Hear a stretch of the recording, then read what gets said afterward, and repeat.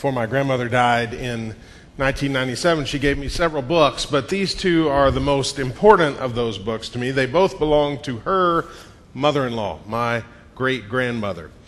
The first, let me just say first, I didn't know my great-grandmother. She died before I was born. All I know about her is that she was short and stern and basically humorless. So she sounds like a lot of fun, I think, don't you? I know she had a powerful influence on my grandfather, her son, and that my dad, who married her granddaughter, was scared to death of her. But these books tell a little more about her. The first is her Bible. And you know, if somebody shows up to church with a Bible like this, you know they're serious, right? I mean, you don't want a preacher to show up with this kind of Bible because you're going to be there for a while. Now, there's not a lot of marking in this Bible. It doesn't tell you a whole lot about what was important. There's a couple of verses written in the front, but beyond that, there's not a lot there. The other book is a Bible dictionary. And I don't know whether she used this for Bible study, you know, as she did her own personal Bible study. Maybe she did, but what I do know is that she probably didn't own a filing cabinet because she used this book to file everything that was of any value to her. Anything important went in the pages of this book. You'd find flowers that were pressed, I'm guessing probably after some kind of funeral, things like that, all the way through this book. And there's all kinds of interesting things as you work your way through the book. If you looked on the pages between 184 and 185, you'd find a clipping from the Marietta Daily Journal from Sunday, March the 2nd, 1941. And it's a clipping that shows the obituary of her husband, Orrin Gant. Okay, that's one little thing. There's lots of obituaries all the way through this Bible. If you turn back to page 453, you'd find a picture of a little girl. That's my mother, and she's probably about 2 in that picture. All right. If you turn over to 225, you'd find the card for the Electrolux man, because you just never know when the vacuum might break down, right? If you turn to 242, you'd find a copy of the newsletter in the church I grew up in, Smyrna Church of Christ. This is dated, I think, 1957, October 30th, 1957. Several articles, news about what's going on in the life of the church.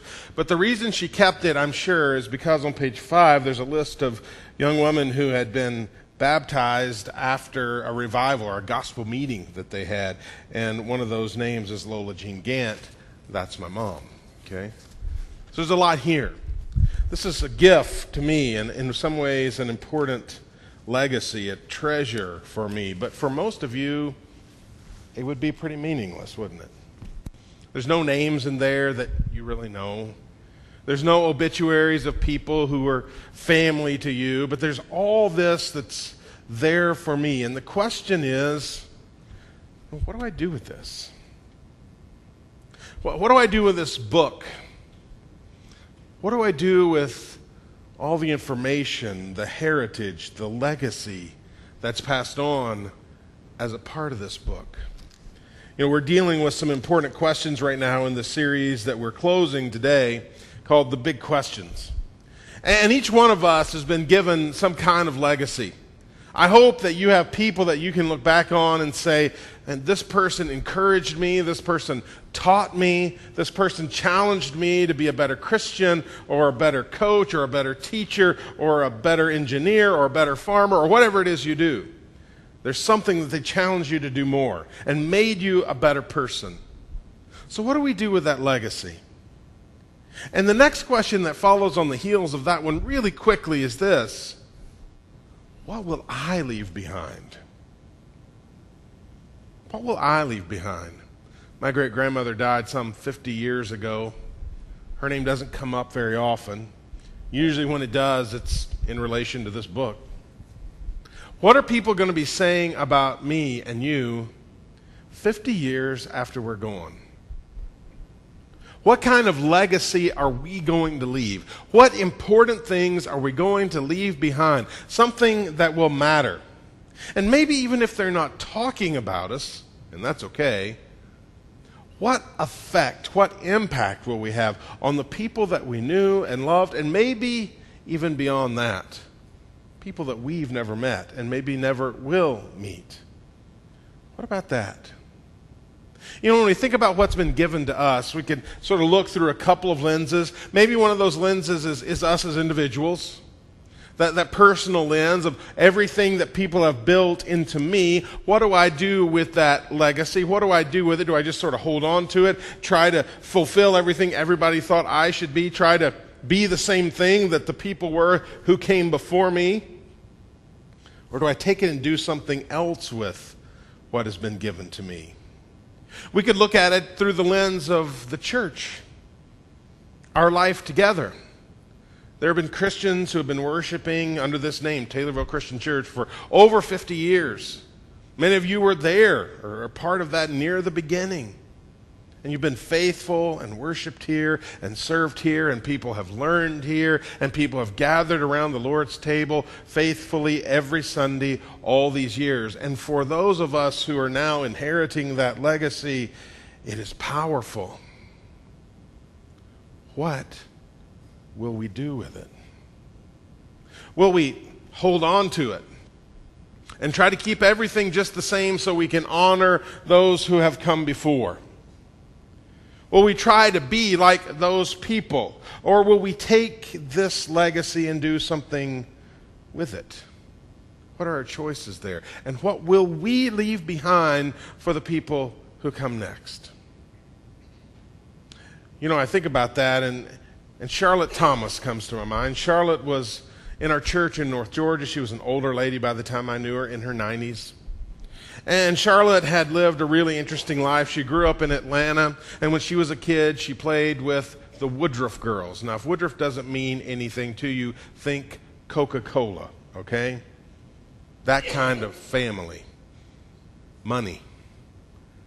And she had spent her life with her husband and her 2 kids and grandchildren. And by the time I knew her, several years before, she had had a couple of tragic years in which she lost her husband and her only daughter and her only son. And if you went in her house, what you would find in Charlotte's house is that since that time, since those couple of years when everything fell apart, nothing in the house changed. Furniture wasn't moved. Things on the wall were never moved. It was all just as it had been. In many ways, a museum to a life that was over. But you know what happened. Charlotte passed. And all those things that were so valuable that she was treasuring and holding in their specific place, her grandchildren came and divided them up and sold some of them, sold the house, and it was all dispersed. It was over. And so we have to decide, do we want to create in our lives or in our church a museum, or are we looking for something more? Is it good enough just to preserve the past, or are we called to do something with what has been given to us and make it meaningful in a different way? And certainly you can tell where I'm leading with that. What are we going to do? Because it seems to me it's not good enough for us to spend our lives preserving something that once was. So how do we take this incredible gift that's been given to us by people who loved us, whether they're in this church or maybe somewhere else? How do we take all of that and do something that pleases God? Something that is worthy of spending our lives doing. And what will I leave behind when it's all over? A museum or something active and alive?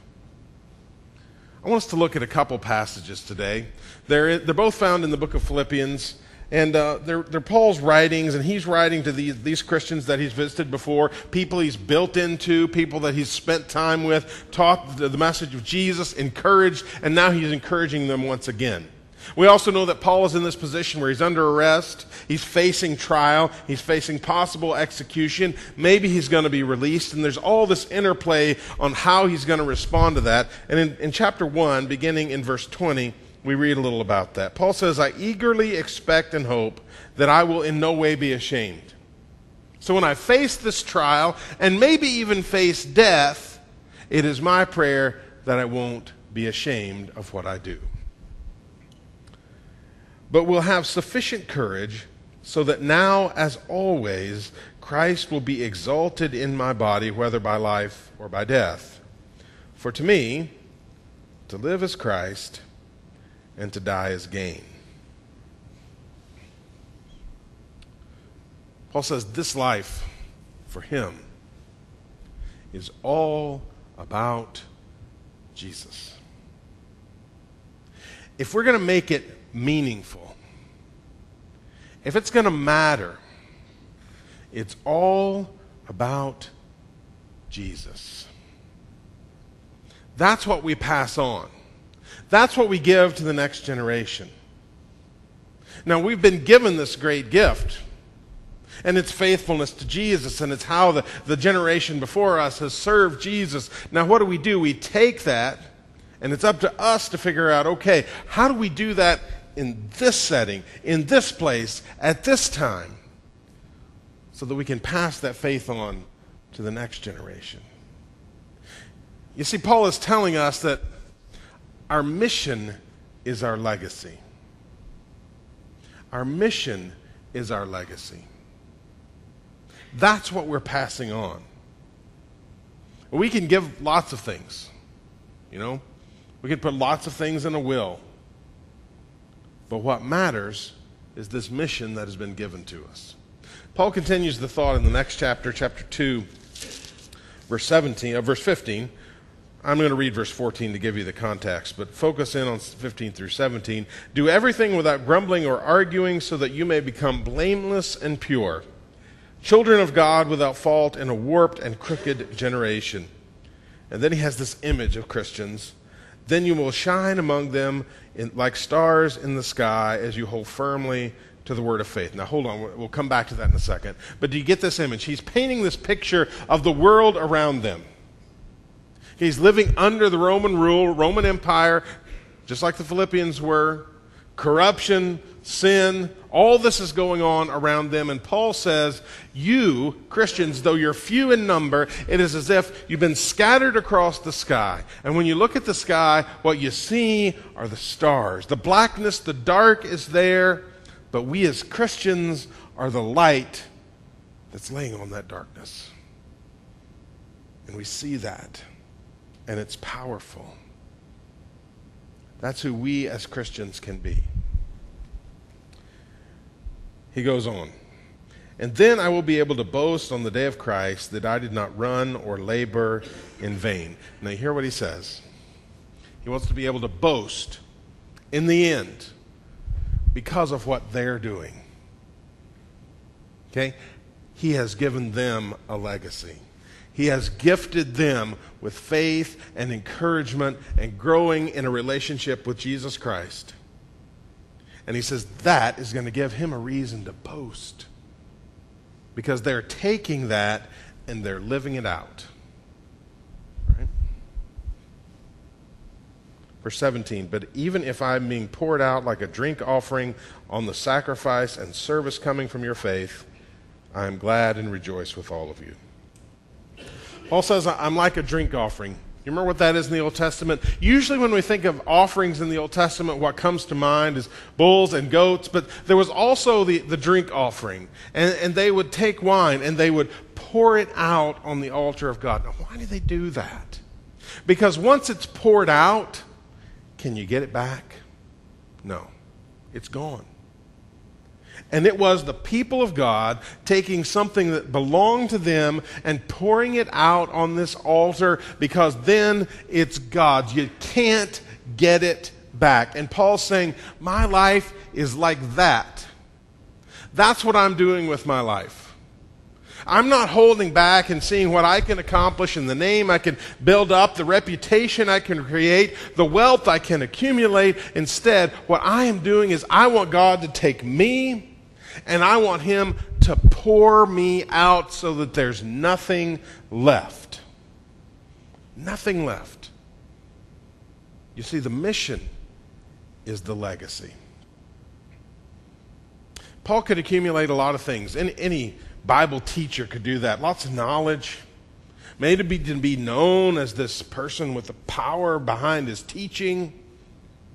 maybe to be known as a person who encourages. And Paul says it's not about potential. It's not about building up a name. It's about action. It's about being poured out so that when it's over, I've given everything. There is nothing left. That's what Paul wants. To be poured out like an offering. Our mission is our legacy. So how do we live that? You know, we as Christians, we come together in this place. And even this room is a gift, a place where we can come and worship. This body, the group of believers that are here, are a gift because people have worked hard for many years to build this church. And so here we are. What shall we do with this gift so that we have something to give? I think it's up to us to take it. And in light of Scripture, in light of God's Word, to reinterpret it, to renew it, to allow it to grow and flourish in a new way, not like a museum, but like a living organism, so that we're reaching out and doing something in the name of Jesus. You know, we've worked as a church on our mission. We want to love God and love others. That's nothing new, is it? And Ken led us in reading a scripture that points right to that. That's 2,000 years old. Jesus gave us that. We didn't invent it. What we're trying to do is rephrase it and renew it and live it out, because that's just what Jesus intended. He didn't intend for us to just memorize it. He didn't intend for us to just repeat it. He didn't intend for us to break it down and examine every word there. That's great too. But he intended us to live it. And by living it, to be poured out so that there is nothing left of us. We're spent because we've given it all in the name of Jesus. I think that's Paul's goal for us, Paul's goal for the church in general. There's one more passage that I want to read today. As we think about celebrating the past and celebrating the legacy that we've received and thinking about how we take that and then pass it on to the next generation. There's a passage that goes back really to the words of Jesus. Paul records them. But he says this in 1 Corinthians 11 in a pretty familiar passage. For I, Paul, received from the Lord what I also passed on to you. So Paul has received something as a legacy from Jesus. He's passed it on to the church. But then what does he tell the church to do? Listen to this. The Lord Jesus, on the night he was betrayed, took bread, and when he had given thanks, he broke it and said, "This is my body, which is for you. Do this in remembrance of me." In the same way, after supper, he took the cup, saying, "This cup is the new covenant in my blood. Do this whenever you drink it in remembrance of me." And we all say, well, yeah, we do that every week. That's part of our worship. It's part of who we are. It's part of the identity of this group of people. But then verse 26, for whenever you eat this bread and drink this cup, what does Paul say we do? You proclaim the Lord's death until he comes. You're doing something with it. Paul received it. Paul passed it on. The church received it. They practiced it. They lived it. They shared it with one another. And as they did that, what happens? They pass it to the next generation. They proclaim the Lord's death. The mission becomes the legacy. They're passing it on. You know, I didn't tell you everything that is found in this book, all the stuff that's filed away here. It's not just sort of artifacts of family history and cards for people you call when something breaks down. There's some other stuff. Let's get the next picture, Bill. This is a clipping from a magazine that we have out in the foyer now. Looks a little bit different now. I think this is from the late 40s, early 50s. This is The Lookout. This is a Sunday school lesson. My great-grandmother was a teacher, and she was always looking for ideas for her teaching. Let's get the next couple, Bill. These are just notes, and this book is filled with her notes from teaching the Bible. Now, I read through some of what she says, and honestly, It's a little tough. She was legalistic, all right? Strict, okay? But what I see here, and you can do the last one, what I see here is, for me, a legacy that includes a love of Scripture and taking this book seriously and digging down into it and figuring out what it means to live it out. That's a legacy that was given to me because my great-grandmother passed it to her son, my grandfather. And her daughter-in-law, my grandmother, because my grandmother, her family was just fractured. So here's this woman who becomes central in her life.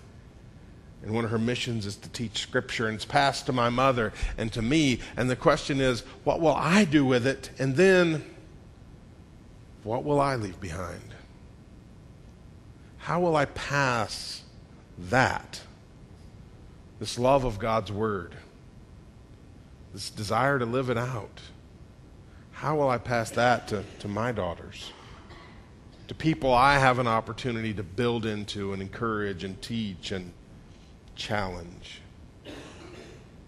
We all have this in different ways, right? I mean, for some of us it's teaching, for others it's going to be serving, for others it's going to be leading or worship or whatever it may be. How will you take what you have been given? How will you reinterpret it and renew it and use it to leave a legacy for those who come behind? It's the mission. It's the mission that we've been given. We can pass on lots of things, and we probably will. Some of you will pass on money, and some will pass on a name that has respect, and some will pass on land and all sorts of things that may be part of a will. But more than all of that, we have this mission of Jesus that we've been called to pass. That's what we leave behind. Let's pray together. God, we're thankful for what we've received from people who have come before us, and really that goes back 2,000 years. We're thankful for what they've done, and we're thankful today for, especially for the people in our own lives and in the life of this church who have left important things for us to take and to live and to pass on. God, help us to be a people who take this seriously. Help us to be a people who leave something for those who come behind. God, we pray it in Jesus' name. Amen. Today, maybe you've come to this place and you recognize it's time to make a decision. You want to become a Christian, you want to be baptized into Christ, or you want to be a member of our church. If you've made either one of those decisions, we want you to let us know. Come forward as we sing our invitation. Let's stand together.